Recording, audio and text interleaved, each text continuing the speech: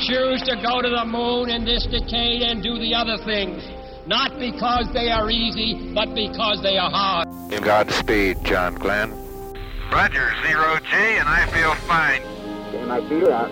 Okay, I'm out. How does it feel for the United States to be the new record holder? At last, huh?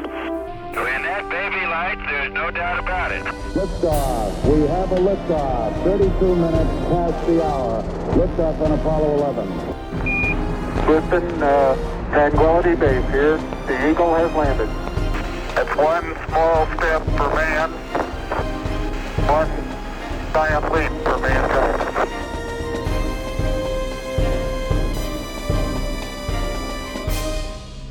Hello and welcome. This is Michael Annis, and you're listening to episode 277 of the Space Rocket History Podcast.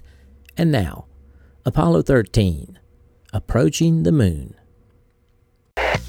This is Apollo Control at 70 hours, 24 minutes.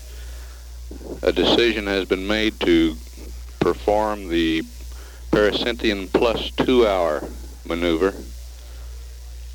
This will be a docked descent propulsion system burn of approximately 900 feet a second,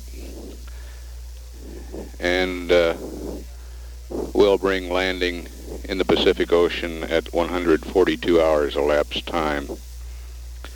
We'll be passing up to the crew a procedure shortly for them to perform a sun check in the alignment optical telescope of the lunar module, so that we may better understand what the present LEM inertial platform alignment is.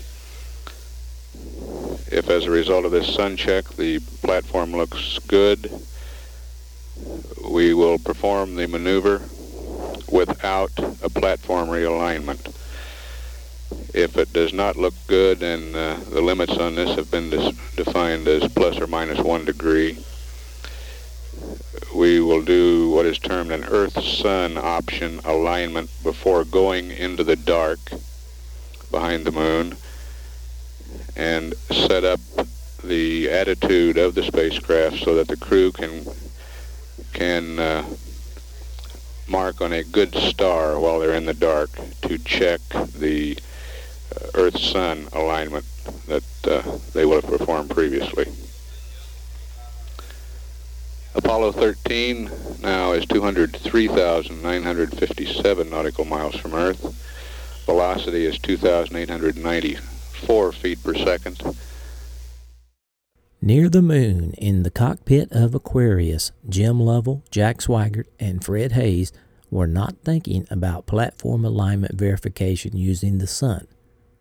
The celestial body that was claiming most of their attention was much, much smaller, thousands of times less distant, and was getting bigger and closer by the minute.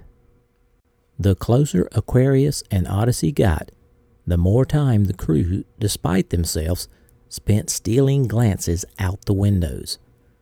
They didn't yield to the impulse much at first, and indeed they couldn't afford to yield to it much. The communications system still demanded their constant attention. The ships themselves still required regular thermal rotation. The pre-PC plus 2 power-up was coming soon, and the debris cloud still had to be monitored for some clearing that might reveal stars. But no matter how dense the cloud became, no amount of floating debris could conceal the immense white and gray sphere hanging in front of them. The moon the crew was approaching was a gibbous moon, about 70% illuminated, with only a fat crescent on the western edge lost in darkness. At such close range, the LEM's small triangular windows were completely covered by the large lunar bulk, and in order to take in the entire shape, the crewmen had to lean far forward, craning their necks as far as their limited portholes would allow. For Lovell, the proximity was starting to become a cause for concern. At the moment, his twin ships were about as far from the lunar mountaintops as an airplane leaving Lisbon from its intended destination in Sydney, and Odyssey and Aquarius were moving 6 times faster than the jet. Lovell pushed away from his window and turned to his LIM pilot uneasily. "How do you think they're coming with the alignment business, Fredo?" he asked. "Can't be too great or we'd heard something," Hayes said. "Well, our margin of error is vanishing pretty fast. By 4,400 feet per second, Hayes said, glancing at his computer's velocity display. "What do you say we get them on the line and see if we can't hurry things along?" Lovell said. Before Hayes could transmit the message, however, Houston hailed the ship. "Aquarius, Houston," the Capcom called. From the sound of the voice, it appeared that Vance Brand, another rookie astronaut, had replaced Joe Kerwin at the Capcom console. "Go ahead, Houston," Hayes said. Okay, what we're getting a procedure ready for you is to do an AOT sun check at approximately 74 hours, or in just a little over 3 hours.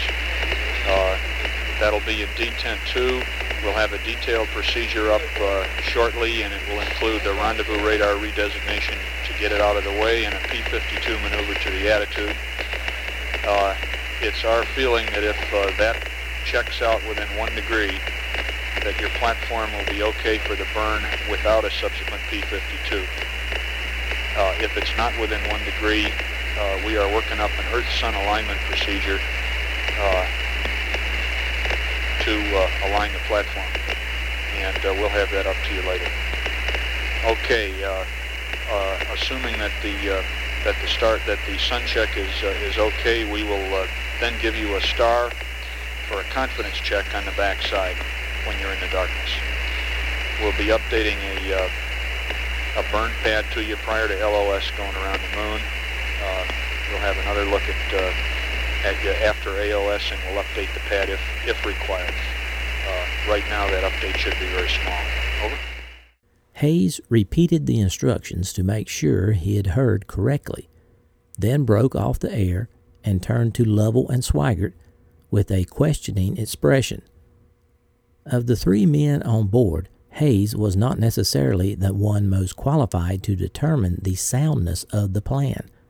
Swigert, as navigator of this flight, and Lovell, as the first navigator of the first flight ever to go to the moon, were a good deal better versed in the science of celestial steering. "How's that sound to you?" Hayes asked. "Well, it should confirm our alignment," Lovell said. Then he turned to Swigert. "How's it sound to you?" "Kind of imprecise method, don't you think?" Swigert said. "Very imprecise," Lovell agreed. "What margin of error did they say they're giving us?" 1 degree, which is 2 suns. It's like aiming for the side of a barn. "The question is," Swigert said, "do you have any better ideas?" Lovell paused. "None at all," he said. "Do you?" "Nope." "Call them back," Lovell said, turning to Hayes. "Let's get started." Hayes got Capcom back on the line, and he began reading the LIM pilot the techniques for the sun check, as conceived by Dieterich, Russell, and Reed, and as tested by Duke and Young. The procedure would be relatively straightforward. Lovell would begin by telling the computer he wanted to look through the alignment telescope at the face of the sun. For accuracy's sake, he would specify which quadrant, or, as the guidance men like to say, which limb of the sun. In this case, Reed, Russell, and Dieterich had picked the northeast limb. When the computer had processed the command, Lovell would punch the proceed button, and the lunar module's 16 thrusters would automatically fire, driving the spacecraft around toward the spot where the computer believed the sun would be. If the upper right limb of the giant star floated within 1 degree of the crosshairs, in Lovell's highly filtered telescope, he would know his alignment was satisfactory. If it didn't, he would know he was in trouble.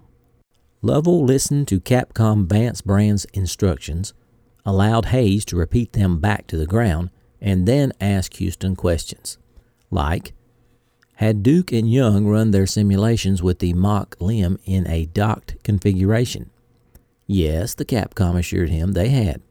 Had the guidance system had any trouble maneuvering the ship with all the added weight? No, it hadn't. Would the docking radar, which protruded from the top of the lunar module, obstruct the alignment telescope view of the sun? Not if the radar was retracted before the maneuver. The grilling took the better part of an hour, with Swigert and Hayes throwing in questions when they could, and with such astronauts as Duke, Young, Neil Armstrong, Buzz Aldrin, and Dave Scott being rounded up in mission control to answer anything the Capcom and the guidance officers couldn't. Finally, at 2:30 in the afternoon, or 73 hours and 31 minutes into the mission, Lovell seemed satisfied and asked for permission to go ahead and do the sun check. Mission Control said okay. With that go-ahead, the crewmen assumed their workstations, and for the first time since Odyssey was shut down, there was work for Swigert to do. Lovell would position himself at the center of the instrument panel and tend the guidance computer, typing in the data necessary to initiate the sun check and watching the attitude indicators to see if the spacecraft was moving in the correct direction. Swigert would man Hayes' right-hand window, looking for the sun and alerting Lovell as it floated into view. Hayes would move over to Lovell's side, where he would peer through the alignment telescope and note where the crosshairs settled on the sun. In Houston, the ground crew assumed their stations as well. Flight Director Griffin called for quiet on the loop and asked the men standing behind the consoles to allow the men working them to focus on the job at hand. He pulled his flight log toward him, entered 73:32 in the space marked ground elapsed time, and in the blank marked comments wrote, "Begin sun check." In the spacecraft, Fred Hayes made a final adjustment to his communications hardware and, whether deliberately or accidentally, switched the system back over to hot mic. Instantly, the fractured voices of astronauts conferring among themselves were heard by the ground crew. "I don't have all the confidence in the world in this," Lovell was heard saying. "We'll get it," Hayes said. "Don't be so sure. I still might have screwed up my arithmetic last night." Standing between his own station and his LEM pilot's station, Lovell now entered into Aquarius's computer the information Capcom had called up to him. The computer accepted the data, processed it slowly, and then waited for Lovell to press proceed. With a glance first at Hayes and then at Swigert, Lovell pushed the button. For a second, nothing happened. Then, all at once, outside the windows, a fine mist of hypergolic gas appeared as the lander's thrusters fired. Inside, the astronauts could feel the ship beginning a lazy turn in the center of the cockpit. Lovell locked his gaze on the attitude needles. "We've got roll," he called out. "Now yaw. Roll. Pitch. Yaw again. Houston, are you reading all of this?" "Negative," Jim Brand said. "We don't have a high bit rate coming down from the computer." "Roger," Lovell acknowledged and turned to his right. "You see anything yet, Jack?" "Nothing," Swigert answered. "Anything over there?" he asked Hayes. "Not a thing." In the front row of Mission Control, Russell, Reed, and Dieterich listened to the crew and said nothing. At the Capcom station, Brand held his tongue until he was called again. At the flight director's station, Griffin pulled his log toward him and scribbled the words, "Sun check, initiated." On the air-to-ground loop, the fractured chatter continued to flow back from the crew.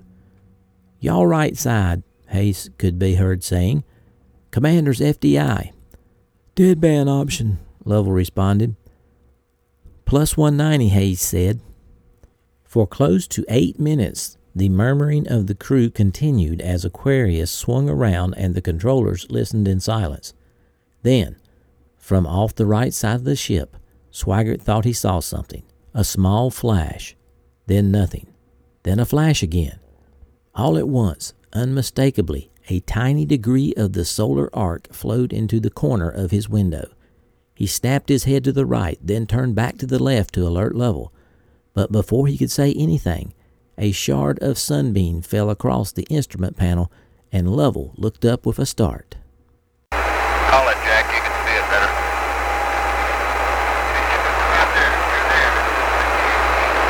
Okay. Needle fire picked up. Show them we got it, I think. Take a look. Yeah, I showed about maybe a third of a diameter to the left. Okay, take a look. Okay, we got it. I think we got it. We have one diameter with it. Right down to right there. What do you got? Yeah, right in the upper right corner in the front. We got it. Houston, Aquarius? Go ahead, Aquarius. Okay, it looks like the sun check passes. We understand it checks out. We're kind of glad to hear that.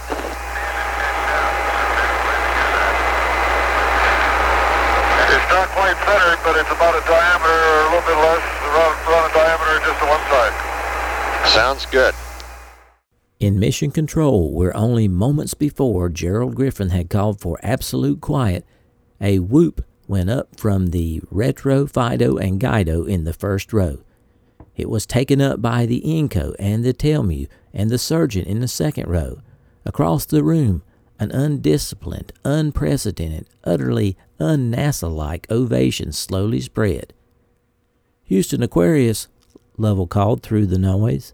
"Did you copy that?" "Copy," Brand said through his own broad grin. "It's not quite centered," the commander reported. "It's a little bit less than a radius to one side." "It sounds good." Brand glanced over his shoulder and smiled at Griffin, who grinned back and let the celebration go on around him. Disorder was not a good thing in Mission Control, but for a few more seconds at least, Griffin would allow it. He pulled his flight log toward him, and in the blank space under the ground elapsed time, he wrote 73 hours 47 minutes. In the space under the comments column, he scribbled, "Sun check complete." Looking down, the flight director discovered for the first time that his hands were shaking. Looking at the page, he discovered for the first time, too, that his last 3 entries were completely illegible. We're now at 75 hours 6 minutes and show a distance away from the moon of 5,800, 28 nautical miles, 13 now traveling at 4,497 feet per second relative to the moon. Now, at 6:30 in the evening, as Apollo 13 closed to within 1,500 miles of the moon, less than the distance of a single lunar diameter, the ship and the sun at last began to part ways. Like all other lunar spacecraft, Odyssey and Aquarius were approaching the moon from its western edge. In the case of a gibbous moon, that meant its shadowed edge. The closer the spacecraft got, the deeper it moved into that darkness. Though some ambient light still shined on the spacecraft, all that reflected up from the surface and into the windows of the steadily darkening cockpit was a weak, shimmering earthshine. What this deepening gloom also meant was that less and less light was reflecting off the sparkling debris cloud that still surrounded the ships. As of an hour ago, Lovell, Hayes, and Swaggart resumed their customary left, right, and rear stations. And as Hayes pored over his engine burn checklist and Swaggart lent a hand where he could, Lovell returned to his window. Okay, hand me the eyepiece. I got Scorpio. Yeah? Yeah, and Antares. "They're all coming out," Swigert said, straining for a glimpse through Lovell's window. You said it, Lovell said. There's Noonkie, there's Antares. We may have enough for that confidence check. Swigert agreed. We've probably got more than enough. Do you want to let them know? Hayes asked. Yeah, Lovell said. Houston, Aquarius. Go ahead, Jim, over. Roger, be advised, I'm now seeing Antares and Nunkey in the AOT. And just want to know whether you want me to try to do a P-52. Roger, stand by. We copy the stars you're seeing. Stand by on a P-52. That's Jim Lovell reporting star sightings through the eyepiece in the lunar module. In Mission Control, Brand clicked off the air-to-ground loop and onto the flight director's loop to confer with his Guido. True to the rumors that had been circulating around Mission Control for most of the day, Krantz's group had come back on console about 2 hours ago and intended to stay for the next few hours at least. For much of the afternoon, Milt Wendler's Maroon team had been standing by at the edges of the Mission Control auditorium, ready to relieve Griffin's group when their shift ended shortly before sundown. But Krantz had put out the word to the room at large and to his friend Wendler in particular that at the risk of bruising feelings, he'd just as soon send his own team out to handle the PC+2 burn and let Wendler's team take over later. 2 hours ago at 4:30 p.m., the Tiger team came out of room 210, fanned out among Mission Control, and commandeered the consoles they had vacated at 10:30 the previous evening. Griffin's goal controllers, who were minutes away from being relieved anyway, surrendered their seats and retreated to the aisles to join Wendler's Maroon team. Now, as Brand reviewed the alignment plans with Bill Fenner, the White team Guido, and Fenner reviewed them with Krantz, the first differences between the White team's stewardship of the flight and the Gold team emerged. Krantz denied permission for the star check that Lovell wanted to do to help confirm the accuracy of his platform. The alignment Lovell had transferred from Odyssey last night had proven itself adequate during the free return burn and had been recertified during the makeshift sun check. Krantz believed that fiddling around with things now was just asking for trouble and was certain to squander both thruster fuel and time. He passed his decision on to Capcom. Hey, Houston, correction, Aquarius, Houston, we're satisfied with our present alignment. We don't want you to waste any more RCS gas trying to do this P-52.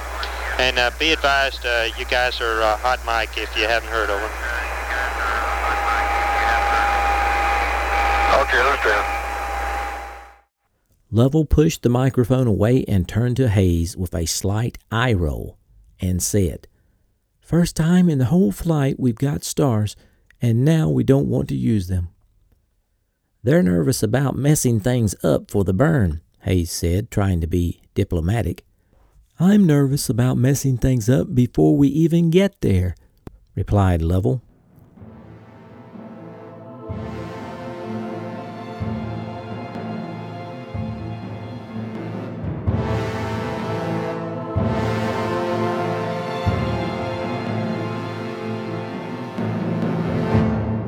Salutations from the foothills of North Carolina. This is Michael Annis, your host, and I wanted to say thanks for listening to episode number 277 of the Space Rocket History Podcast entitled Apollo 13, Approaching the Moon. Hope you enjoyed this episode. It was a pleasure bringing it to you. I want to give a big shout out to all my longtime listeners. Thanks for staying subscribed, and extend a warm welcome to my new listeners. I'm glad you're here. Are you looking for old episodes of the podcast? Episodes 1 through 98 are available on iTunes, Google Play, and all your favorite podcatchers. Just look for the Space Rocket History Archive. Today, we salute my moon emoji donors, These donors have donated for 3 years in a row and received the moon emoji next to their name on the donors page. Thank you for your continued support, Moon Emoji donors. Okay, I had a couple afterthoughts after this episode. First, I want to credit my sources: Lost Moon by Jim Lovell, A Man on the Moon by Andrew Chaikin, Failure is Not an Option by Gene Kranz, Flight by Chris Kraft, the Apollo 13 Flight Journal, the Johnson Space Center, the Internet Archive, and Wikipedia. I tried to use as many of the clips as possible from this episode, but some of them were so noisy, the voices were just about indistinguishable. So I put everything that was possible that I could find that was you could at least tell what the person was saying. So I had to read out some of the parts there. My number one source for this series has been Lost Moon by Jim Lovell, and running a close second is the Apollo 13 Flight Journal. It still surprises me that a book that has been published since 1994 still has typographical errors. In this particular episode, the time Lovell quoted for loss of signal was 2 hours earlier than it actually happened. But the minutes were correct, so somehow 77 got turned into a 75. Also, there are events happening in his book that are a little out of sequence with how they occurred in life. But don't get me wrong, Lost Moon is an excellent book, and I highly recommend it, and it has been the main source that I have used for these episodes. It's a great book. I felt kind of bad for Jim after they found Nunkey and Antares, and he wanted to do a platform alignment check. The stars could finally be seen, and yet he wasn't allowed to perform the alignment because Gene Kranz considered it a waste of fuel and time. Jim was finally upbeat and excited to do something here, and Kranz sort of put the brakes on him for that. So I kind of felt bad for him because he was ready to do something, and he wanted to have that assurance that he was on the right alignment too. But in the end, Kranz made the right decision. He was proven right in the end. There was no need to waste any more fuel or time doing another alignment. I just kind of felt sorry for Jim. Okay, I have added the audio for this episode and a few pictures on the podcast homepage, spacerockethistory.com. I hope you check that out. We were pleased to receive several donations to support the podcast over the past week. Christopher B. donated at the Orion level. Wayne and Naomi H. sent in another donation and moved to the Salyut Skylab level with their rocket, moon, satellite, and shooting star emojis. Thank you. Matt S. from the UK donated at the Vostok level. Jim B. pledged on Patreon at the Apollo level. Dana R. pledged on Patreon at the Apollo level. Lynn C. pledged on Patreon at the Vostok level and earned a rocket emoji. And Mr. Big Poopert pledged on Patreon at the Vostok level. Well, we lost 7 patrons over the billing cycle from October to November. So we are back down to 195 Patreons with a goal of reaching 218 for 2018. We have less than 2 months left in the year, so that will require about 23 Patreons if we make our goal. Our total donors for 2018 have reached 375 with a goal of reaching 418 in 2018. So that leaves us about 38 donors short of the goal. For those of you who are enjoying the content provided here and have not donated yet in 2018, please consider supporting the podcast if you're financially able. Keep in mind, Space Rocket History is entirely listener funded. I depend upon your financial support to keep the podcast going. And now, in this time of year, is where you can make the emoji maneuver.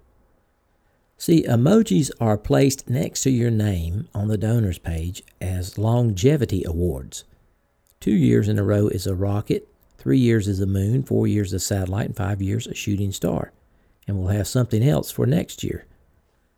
To execute the emoji maneuver, you just need to make a contribution before the end of this year and then make one in January so you can advance up an emoji level in less than 2 months. To support the podcast, go to the homepage, spacerockethistory.com, and click on the orange donate button to make a one-time donation, or the Patreon link to make small monthly donations. All donors are rewarded with their name on the donors page at the level they choose to donate. For those of you who have already donated for 2018, I appreciate it very much. This week we're giving away the new official SRH logo magnet to one of our lucky donors. Mrs. SRH randomly selected Steve Crow. Steve Crow, if you would email me and tell me your address, I will mail this out to you, Mike@spacerockethistory.com. Okay, folks, that's all I have for this week. I'll do my best to get episode 278 out by next Thursday. So long for now.